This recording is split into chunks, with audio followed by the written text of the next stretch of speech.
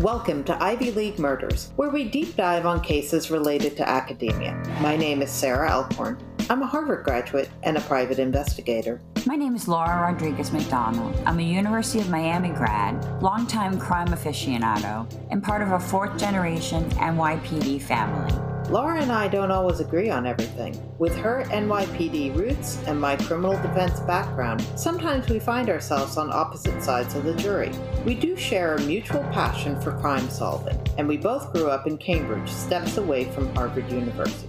In Ivy League Murders, we discuss cases where the best of the best make the worst decisions. We look at people who seemingly have it all and throw it all away.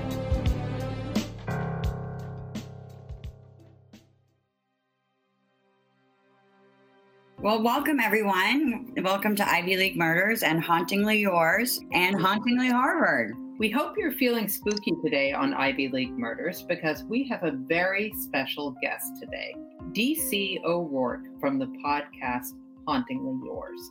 How are you doing, DC? I'm feeling pretty spooky. How about you?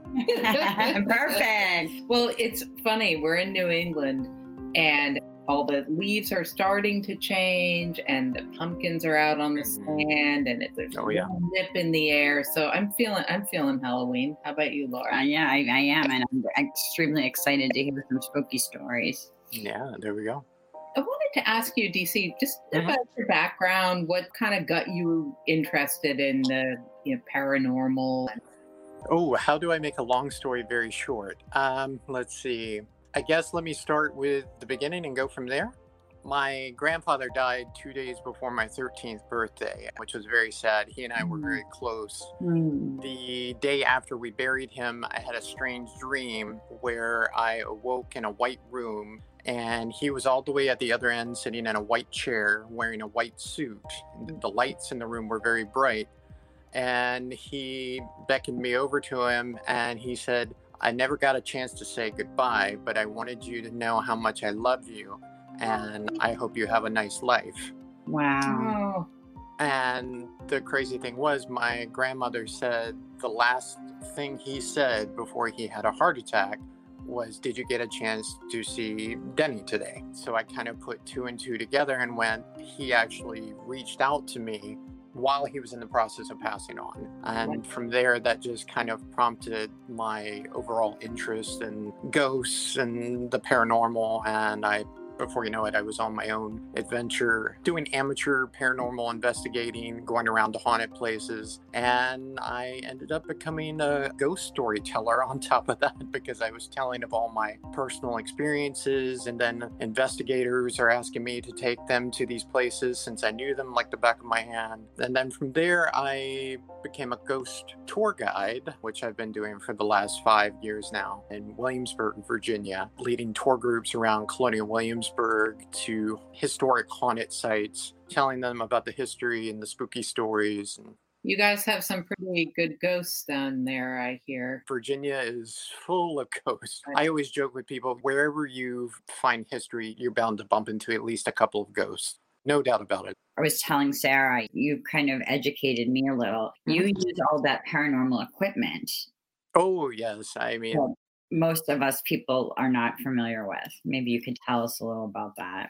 Every investigator is different. My arsenal is definitely low on the totem pole compared to some people I know with all their fancy cameras and light grids and stuff. I have a spirit box, which acts as a communication device of sorts. It scans radio frequencies in your local area and creates white noise, which allows spirits to speak through, if they're able to do so, of course, because not all of them actually have the energy levels that some do. That's my favorite, by the way. I love that. And then there are EMF meters, which detect electromagnetic fields. It gets kind of tricky with those because you can pick up like underground electrical wires and things like that. So you have to really find a stable area. For example, tonight I'll be going to do a ghost tour and I will be placing it at this one house on top of a trash barrel that's directly in front of the house because I know there's nothing else around that can interfere with it. So therefore, if a ghost should come out and try to make contact with me, this thing will start lighting up, which it often does. So these devices basically they detect changes in energy. Sure. It's just a way to help us document proof of paranormal activity. Okay. Yeah, but all the while, I mean, we're still scientifically trying to debunk, okay, that was more than just the reflection of Joe Schmo's camera. There's actually somebody in the window that we've actually seen who isn't actually there, and so on and so forth. Yeah. Fascinating. So last week, Laura and I took you into a little bit of the history of the Widener Library and its genesis. So in episode one of the Widener, we talked a bit about the Widener pearls. We really didn't talk about this in episode one, but the story of Eleanor Widener's saving the pearls was not exactly the movie ending of the movie Titanic. Right. Yeah. The Widener has had a reputation of being haunted. And DC, I think you've done some research into what happens when things are moved around at the Widener. And can you speak to that a little bit? Sure. I'll start at the beginning. So from what I've discovered back in the early 2000s, the Widener apparently was under a 5-year restoration project during one phase of the $90 million undertaking, by the way. Wow. Harry Widener's belongings and books were removed from the memorial room to allow space for the research services and reference staff. From there, things started to happen that a lot of people couldn't explain. One former staff member actually recalls an unexplainable presence that was felt in the room no sooner they had moved in. The once handsome facade of Widener had been taken down for cleaning, and an all too ugly piece of plywood had been hung in its place. There was something that didn't sit right with her about it. It just felt off. On a few different occasions, staff members would be seated at a table, busily working, when a chair would just slide out as if someone were taking a seat nearby. Wow. Unfortunately, there was no one ever there, so naturally it kind of spooked them. Eventually, things progressed to light bulbs burning out at random, knocking sounds from within the walls at odd hours, the overwhelming scent of ladies' perfume when you're in the room completely and utterly alone. From there, another former staff member claimed that one day there was a few of them working in the memorial room when a huge piece of plaster fell from the ceiling onto their table. They all stopped what they were doing and looked up at the ceiling. Out of nowhere came another piece of plaster as it crashed onto the table. This just plain and simple terrified them, of course. They tried collecting their things as more pieces of plaster began to rain down upon them. It was unsafe. Who could blame them, you know? Instead, they got to safety and just watched as the entire table became consumed by a giant cloud of plaster. By the end of it, they could only surmise that it was the ghost of Eleanor Widener, who was furious over the fact that Harry's portrait had been removed from the memorial room. I have to say, I'm inclined to believe this. If there any way for a ghost to be in this room, I think it would be Eleanor Widener. Casting aside the fact that the room is supposed to be for Harry's ghost to return, if he should be inclined to do so. And her presence looms largely over the Widener. I mean, she had a lot of control in the Exactly. Widener. Right. That would make sense. And I think she seems like she had a very strong personality and a very strong will as well. I'd agree with that 100%. Yes, indeed.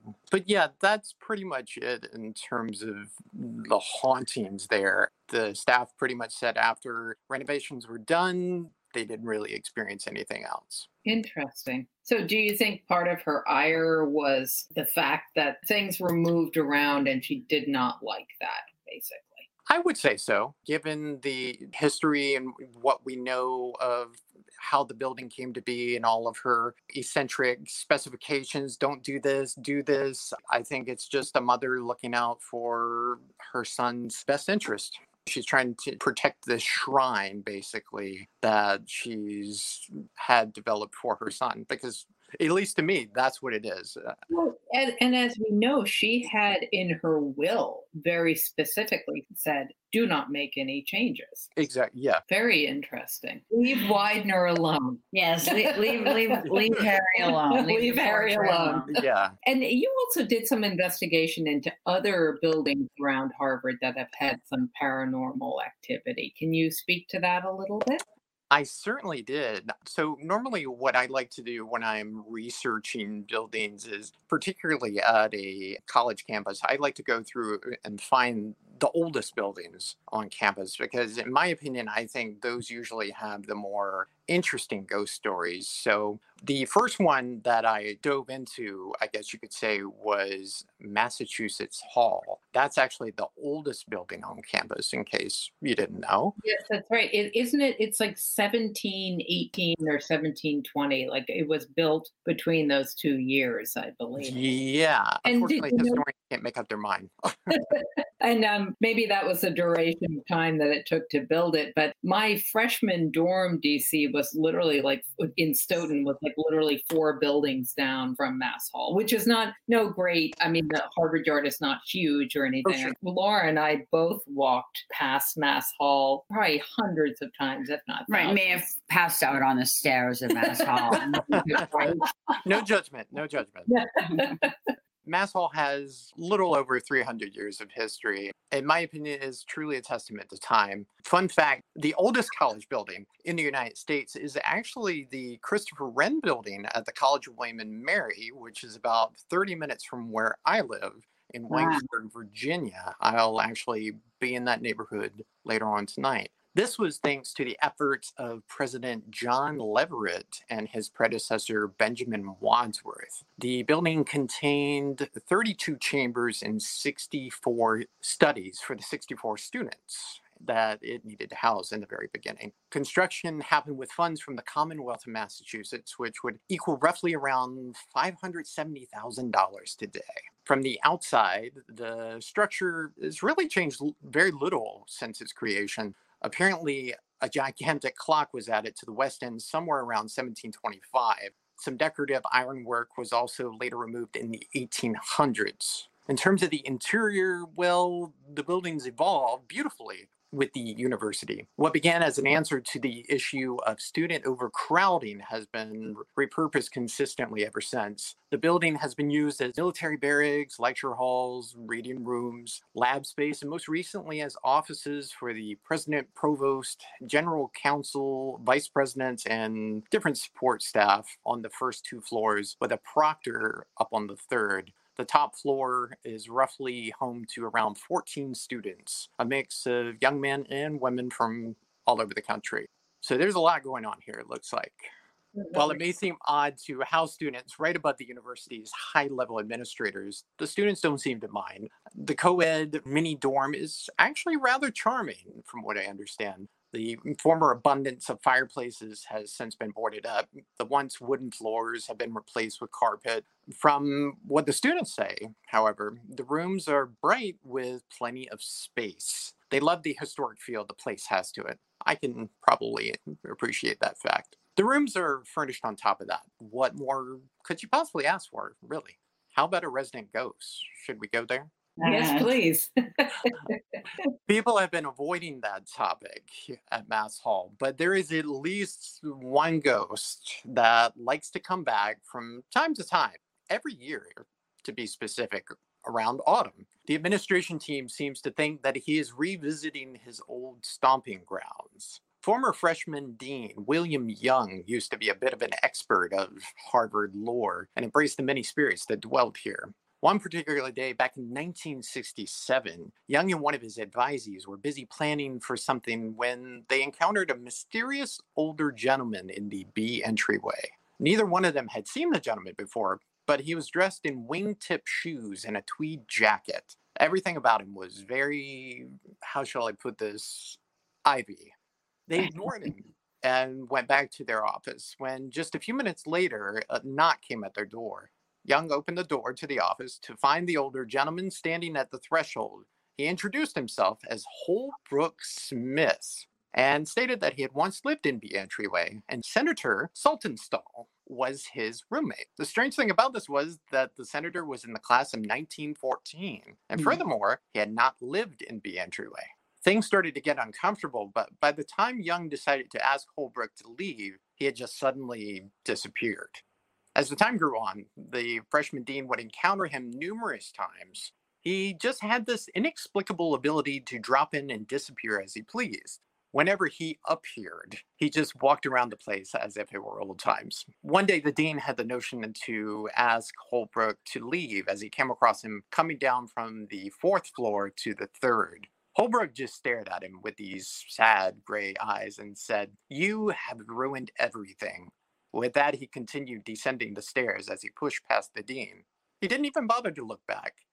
Once he reached the bottom, the door never opened, and there was never any sound to imply that it had even shut. Holbrook Smith had vanished, and William Young was left with a lot of unanswered questions.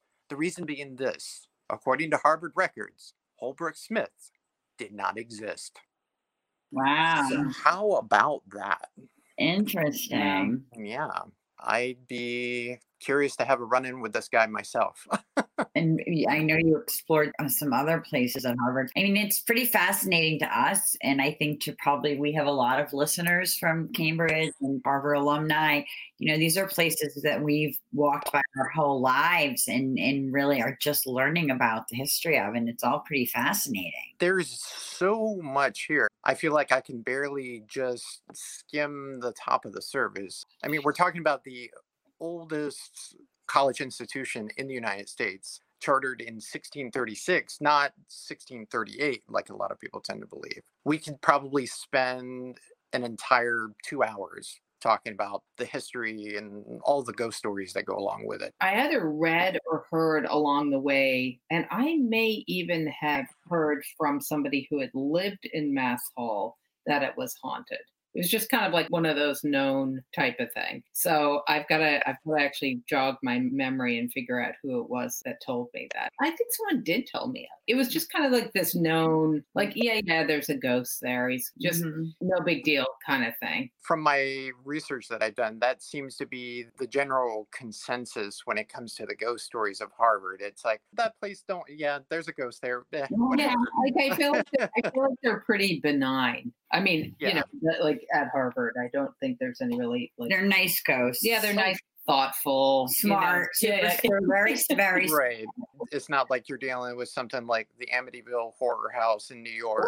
Right. They're just kind of maybe bored where they are, so they came back to just get a little bit of Harvard energy, I think. My college, University of Miami, they'd be a little sketchier. So what's our next building that you looked at Harvard? Well, the next building I looked at is Wadsworth House, which is actually the second oldest building on campus. And there is actually a lot of really great history here. The house was built in 1726 for University President Benjamin Wadsworth. And later on, as the 13 colonies were in the midst of the American Revolution, General George Washington himself took control of the house and made it his headquarters. I know when I first read that, I said, wow, George Washington at Harvard, very cool. It was from this house, though, that Washington rode out to meet his troops on the Cambridge Common to prepare them for the battle ahead. Believe it or not, there is also historical documentation that shows that Washington entertained several notable guests in his time at Wadsworth House. Among them were Abigail Adams, wife to John Adams, and the future Massachusetts Speaker of the House, James Warren. Later down the road in 1849, President James Sparks made the decision that he liked his personal residence better, so he chose not to live in Wadsworth House. It was from that point on, no other presidents lived at the house, and over time it just became a place to board students and eventually administrative offices. People have argued over the years, of course, as to whether or not the place is haunted.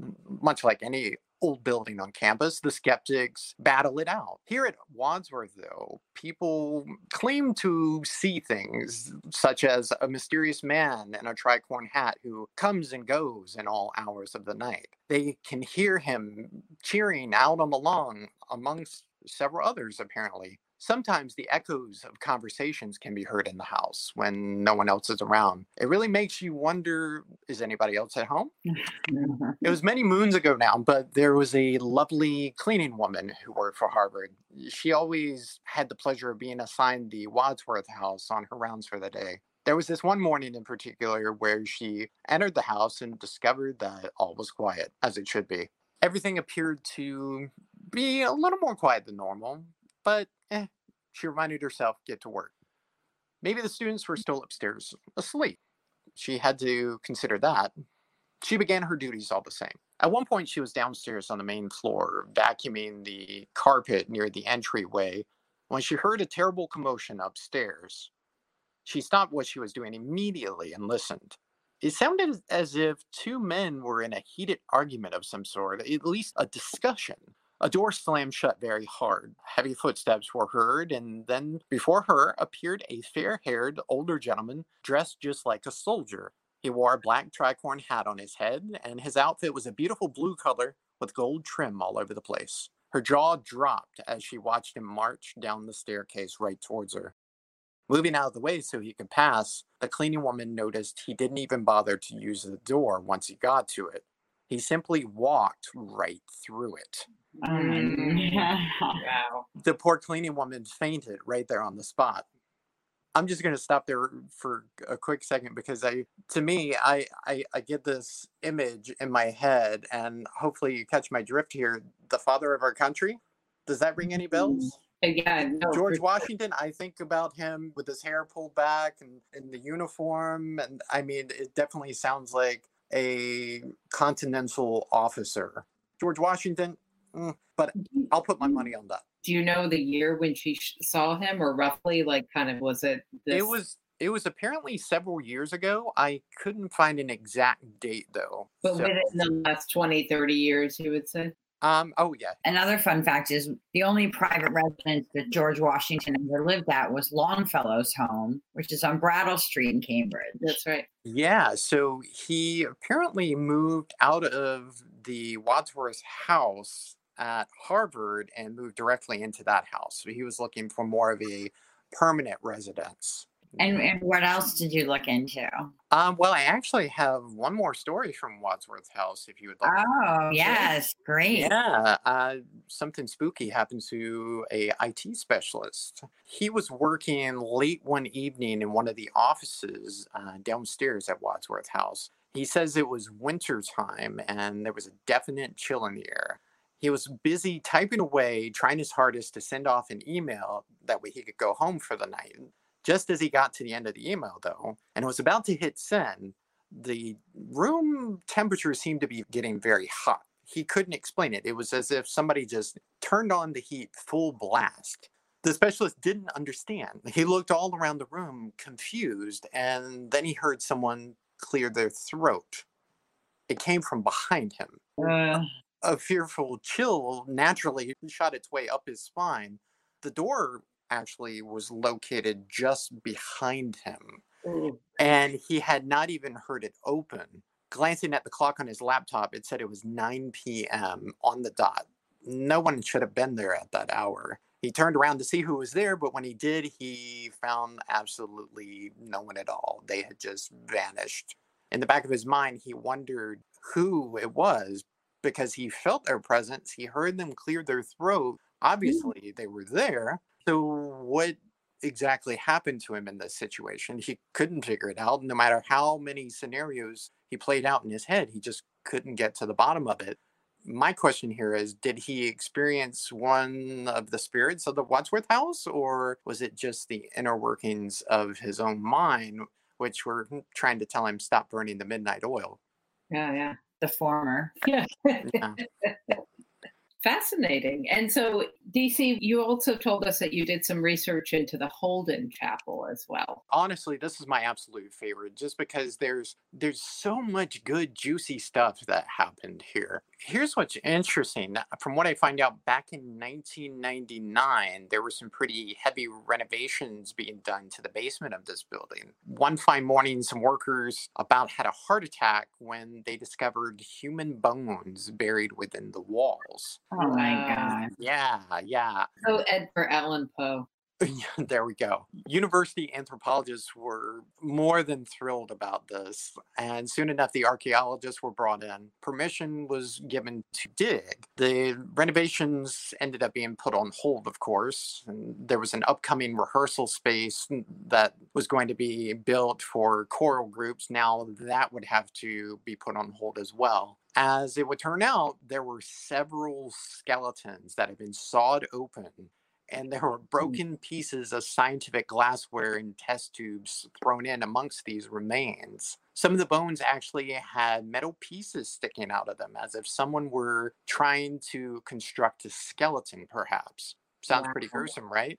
Kind of Frankenstein-y. That's a great way of putting it. I never would have thought about that. While it may appear as such, there is a perfectly logical explanation, though.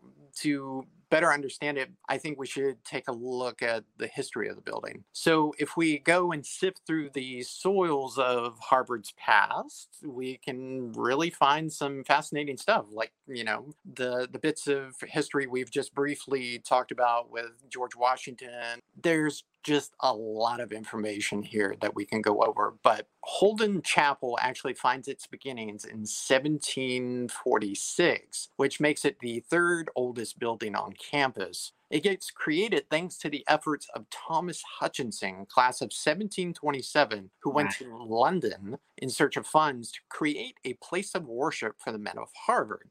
A charitable donation of £400 was given by a Mrs. Holden, and before you know it, the chapel was being erected. Named for the generous woman, naturally, and they decided to even honor her further with placing her coat of arms on the gable of the building, which is still there today. So that actually might be a great way to identify it right there. I never knew that's what that was. That's interesting. Yeah. In 1766, Holden Chapel lost its ecclesiastical status when Harvard Hall was built, because the ground level of this building was suddenly designed the college chapel. 3 years later, in 1769, Sir Francis Bernard declared that the building was to be the new meeting place for the House once the British arrived in town. Not too long after that, in 1775, the local militia seized the building during the American Revolution and used it as a utilities room, as well as a place to barrack troops for the Continental Army. Now, this next bit of information I find to be super interesting, and I hope you ladies do as well. In 1783, after years of sitting quietly in Harvard Yard deteriorating, a man by the name of Dr. Warren rescued the chapel and converted it into an amphitheater. The chapel had suddenly sprung to life again and was used as a lecture hall and a cadaver lab. The lectures at the lab were frequented by seniors with permission of their parents and the payment of a fee. They lasted about 2 to 3 hours and focused on the examination of many kinds of human remains. I don't know about you, but I love reading about this kind of stuff. My mind goes back and I think about like Edgar Allan Poe and Frankenstein, like you were just saying. I mean, all that good, gory stuff. Well, anywho, this all paints a very vivid picture, I think, in terms of the building, the history, what went on here. I actually remember reading an article, it was some years ago now, about how 13 bodies were discovered underneath the former home of Benjamin Franklin in France. A lot of people don't seem to know that small fact, but from what they discovered, he was actually using these bodies as cadavers to study human anatomy. So obviously, this is what was going on with the bodies that they discovered back in 1999. Interesting. So they were using it either for anatomy studies and for dissection. And Yep, you hit the nail on the head. Pretty fascinating. That's amazing. Yeah, it's super interesting stuff. I mean, you wouldn't think about something like that happening today, but that was actually pretty common 150, 200 years ago. They knew so little about human anatomy and about disease, and makes sense. Yeah, it does. Yeah, it really does. And here's something that might be up your alley. In 1849, Dr. George Parkman was murdered. We know the Parkman-Webster murder. Yeah, but the audience probably doesn't, so please go on. Yes. I am totally surprised that Hollywood hasn't made a movie about this, because the facts of the case are just super interesting. I mean, it's so macabre. I love it to pieces, but why don't we start at the beginning and take a look at it? So you got Dr. John Webster. He was a chemist who hailed from a well-to-do Boston family, had a laboratory in the basement of Holden Chapel. At some point, he borrowed money from a fellow named Dr. George Parkman. It would seem that Webster wasn't exactly great at keeping his promises, because Parkman kept coming around and asking for the money that he was owed. constantly. Can't stress that enough. Then one day, people started to notice that Parkman hadn't been seen in about 5 days. Parkman's loved ones actually went around, put up flyers throughout Boston, offering a reward to anyone that could help them find him. George Parkman was more than just a doctor. He was a bit of a financial wizard, also, from what I've uncovered. And he was in charge of the family trust. He had numerous real estate holdings. I mean, this guy was very well connected.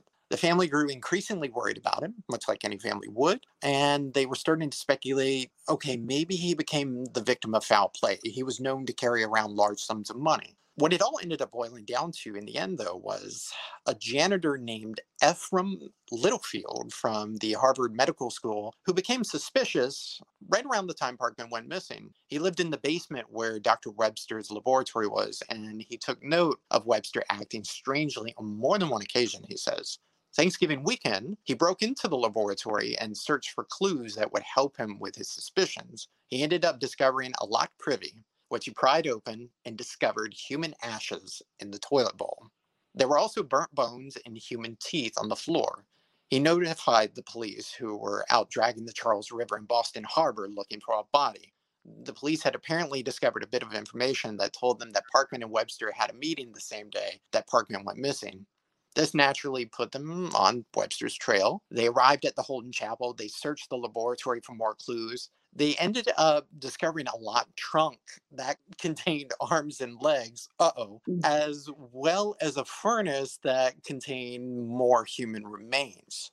Exciting stuff, right? I don't want to go into too terribly much more detail, but just in case you ladies decide to investigate the case yourself. We're planning. We're planning to. I mean, one of the most fascinating things to me is, I mean, I won't get too far into it, but Hawthorne was present at the trial. I mean, I think this was like the celebrity trial of the day during a really booming literary period. So Melville, Hawthorne, and not only that, it set an absolute precedent in court that you didn't have to have a full body in order to get a murder conviction. They found part of Parkman's jaw, and they were able to link it to him. It set up the forensically, you didn't have to have a corpus delicti, basically. So it was also a really interesting time in Massachusetts because it was a time of great immigration from Ireland, but Cambridge kind of remained unchanged. I agree with you. I really don't know why Hollywood hasn't seized on this case, because they're both really fascinating characters, and we are going to explore it, I think, with a historian at some point. But and it's perfect for us that Ivy League murders were all about like what drove Webster to make that fatal decision. You know what I mean? It's like that's our fascination on our show. And thank you for keeping the murder in Ivy League Murder here. This has been just fascinating. It has, but I have to ask you, because I have to go back to ghosts and to go back to the paranormal. What the hell are they? I know enough credible people such as yourself. So what are they? I think there are more than one answer here. Bit of a loaded question, I guess you could say, because No, it's okay. Without getting into a big, long discussion, there are multiple types of spirits. It really depends on how the person comes back in terms of their overall energy field. Are they an orb? Are they an apparition? Are they kind of somewhere in the middle where they're more like an ectoplasm type deal, where they're trying to figure out how to make that transition to where they can be a full-fledged apparition and walk around like they would have in life? Sometimes they're just not able to do a whole lot. It's unfortunate, but it is what it is. And I've been discovering that a lot recently with using the spirit box at certain locations, having conversations with spirits. I was doing an investigation a few nights ago, and a young man that was with me started asking the spirits, so, hey, blow out the candle. Hey, light up the EMF meter. Hey, do this. Hey, do that. And finally, a male spirit answered, and he said, we're dead. And I looked at him, I said, how many times do I have to tell you? Be respectful. They're not here to perform magic tricks. I mean, a lot of them, they can't manipulate objects. It's hard enough for them to speak. So we should respect them and be honored that they're actually taking the time and the energy to actually try and communicate, no matter how little it may seem. And DC, can we ask you to just tell our listeners a little bit about your podcast? Because you have a really fabulous podcast and a lot of our listeners don't know about it. So maybe they could tune in. So could you tell us a little bit about Hauntingly Yours? Yeah, so Hauntingly Yours, I actually kind of put all of my skills to the test, from being a paranormal investigator to a ghost storyteller to a ghost tour guide. And I just take stories and locations from all across the globe, no matter where it is, and I present the history, the folklore, the true strange tales that people have been passing down over the course of time, and you get to listen to it and use your imagination and feel like you're there. It's really fun. It's great. We've had some great road trips listening to your podcast. I have to tell you, it's been a lot of fun. With 3 teen girls, and they were like, "Can we listen to another one?" Yeah. Can we listen to another one? They're like so happy we're not listening to true crime. Yeah, really, you're a great storyteller, and it's just, you have like a soothing voice. It's really, really, really enjoyable. And this has just been fabulous having you on and really learning more. To us, it goes deeper because it's our hometown history. So it's just really fascinating to learn so much about it. And I just can't wait till Harvard opens up again, because now I want to go back into these buildings and me too. I really experience them differently. I was just going to say that it's like you've taken us inside these buildings, and I feel like that history, that lore, that it just, thank you so much. What a pleasure. You're welcome. And we're gonna post pictures on Facebook and on Instagram of all these places, so everybody can really experience the beauty and the history of these places, because they really are quite grand and elaborate. So I think we want everyone to see that, and then kind of getting the image of what it might be like to see a ghost in one of these elaborate places. Ditto that. I like it. So thanks again, DC. It was great having you on, and we want everyone to tune into Hauntingly Yours and have a listen. Stay safe and stay spooky. Edgar Allan Poe once wrote, "The boundaries which divide life from death are at best shadowy and vague. Who shall say where the one ends and where the other begins?" Take a journey with me, DC O'Rourke, your personal guide for the paranormal. We will go all around the globe looking for haunted places. We will break down the history and ghostly lore together from within the comfort of wherever you're listening from. We will find the secrets that have been hiding within the walls of these places for so long in my podcast, Hauntingly Yours, a podcast for the paranormal, where the spirits are always waiting. Available on all listening platforms. Please do not forget to review and subscribe.